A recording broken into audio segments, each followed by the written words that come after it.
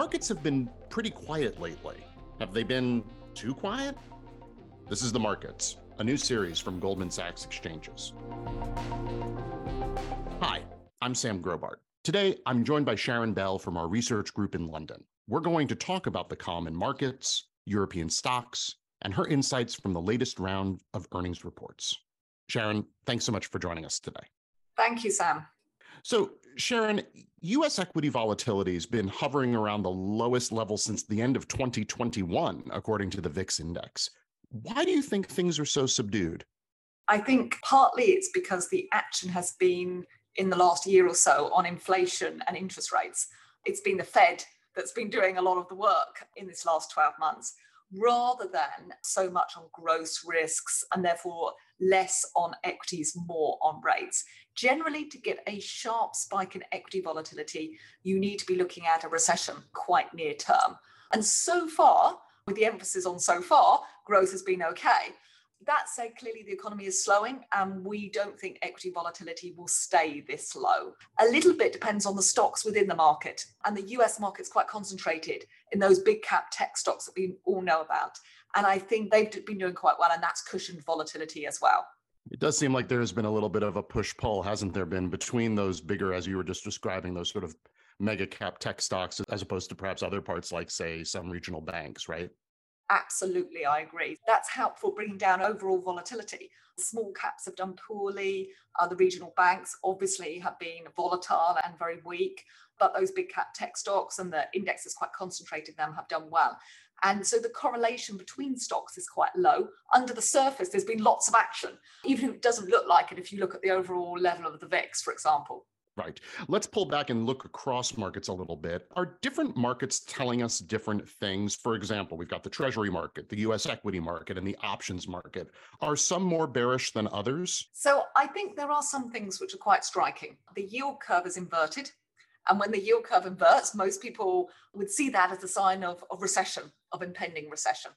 But on the other hand, the equity market seems okay. Despite the stresses in the banks that we just mentioned, the S&P 500 is up this year, is up around 5 or 6%, and the NASDAQ is up more than that, double-digit returns so far this year. So that looks reasonably strong. But again, I think this is something to do with the mix. It's a narrow group of companies driving equities up, which is the large cap, tech-driven companies. For them, a slower economy with interest rates starting to peak and expectations for interest rates eventually coming down, that's not that bad news for these stocks. But if you look elsewhere, you see a less rosy picture. So the Russell 2000, which is the small cap index in the US, that's down year to date. The Dow, which is a bit more old economy, a bit more cyclical in its makeup, that's flat year to date. Also, investors have been piling into money market funds since the start of March because of the concerns and stresses in the bank sector. And generally, we've been seeing outflows from equities. I want to sort of move on to a geographical plane as opposed to a sort of cross markets one. You recently wrote a report about European stocks and how they're trading at a substantial discount to US equities. What are some of the key reasons for that? So put very simply, the PE of the US equity market is about 18 to 19 times. In Europe, the price earnings ratio is about 12 to 13 times. So there is a big gap between the two markets. European companies in aggregate for the index overall are much cheaper than US companies. Europe trades at about a 30% discount to the US based on most metrics. I mentioned PE, but you could look at other ones, price to book, cash flow yields, etc., and you find the same type of result. But the very first pushback I get is that Europe's got different sectors. Of course, I'm going to pay more for an index which is more concentrated in tech companies, has delivered me better growth over time, such as the US index. Whereas Europe's got more banks, it's got more oil companies, it's got more autos, which tend to trade on lower valuations. Europe does historically trade at a discount to the US, but typically on the same sector basis, it would be about 10%. And at the moment, it's about 20%. So I do think it's larger than normal. But I got to ask you, if European stocks trade at a discount, does that mean they are potentially an opportunity for investors? Yes, we do think so. We would argue that Europe still looks good value versus the US. It's something we've been arguing for the last 6-8 months, and Europe has been outperforming. And you have seen a bit of the gap between the US and Europe narrow a little bit. if we see a recession in the US or elsewhere, then investors tend to go to the safety of the dollar. They tend to go to the safety of the US market. I think assuming we don't get such a big downturn, then yes, I think European stocks represent better value at the moment than US ones. We've obviously been in the midst of a big earnings reporting season. Here in the US, we've seen mega cap companies reporting better than expected results. What have you been seeing over in London as you turn your attention toward European companies? Yeah, this is a good question. The earnings season is the main topic at the moment. And look, so far, I think on both sides of the Atlantic, the season hasn't been too bad. There was a fear going into this year that the first quarter would see quite a downturn. We haven't seen that yet.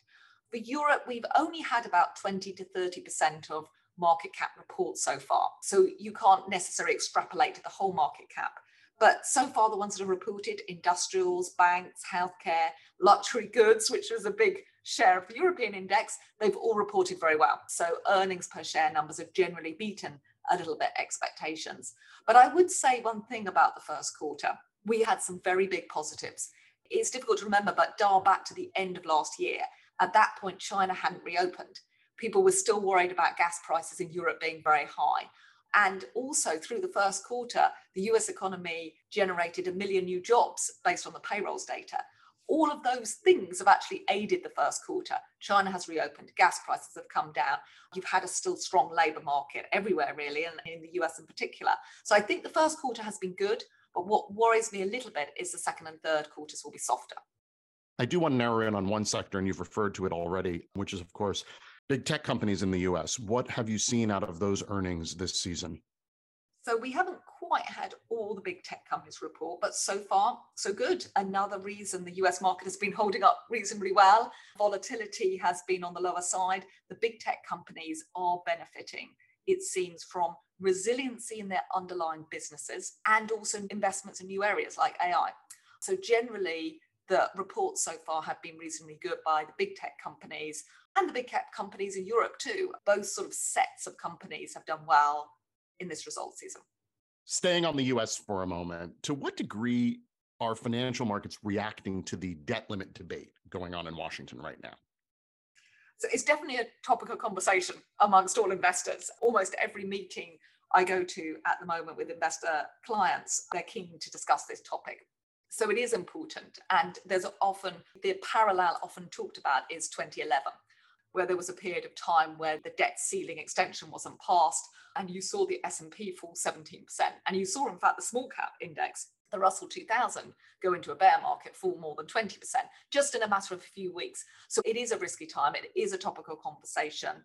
I think ultimately it is expected to get through and pass eventually. Last question. What are you going to be watching for next week? So I think probably the key thing next week is that we've got some central bank meetings coming up. We have the Fed, we have the ECB, and commentary from those meetings is going to be crucial, particularly given you have this mix of economic data at the moment. We have growth slowing, but still quite high and sticky inflation. So what's the Fed going to do? What's the ECB going to do? We are expecting quarter-point rate hikes. I think in the case of the ECB, there is a possibility that the ECB does a little bit more, or at least indicates in the future that they've got more to go. The other data point, which I think is quite interesting for next week, is the ECB loan officers survey. Normally, this is quite a specialist piece of information. Banks analysts would be interested in it. But I think right now, post all the stresses in the US banks, post the takeover of Credit Suisse, it will be interesting to see whether European banks are still extending their loan books or whether they're drawing back on that lending. Sharon, thanks so much for joining us today. Thank you. That does it for another episode of The Markets, a new series from Goldman Sachs Exchanges. Follow our brand new podcast feed, The Markets, on Apple, Spotify, or wherever you get your podcasts. I'm Sam Grobart. Thanks for listening.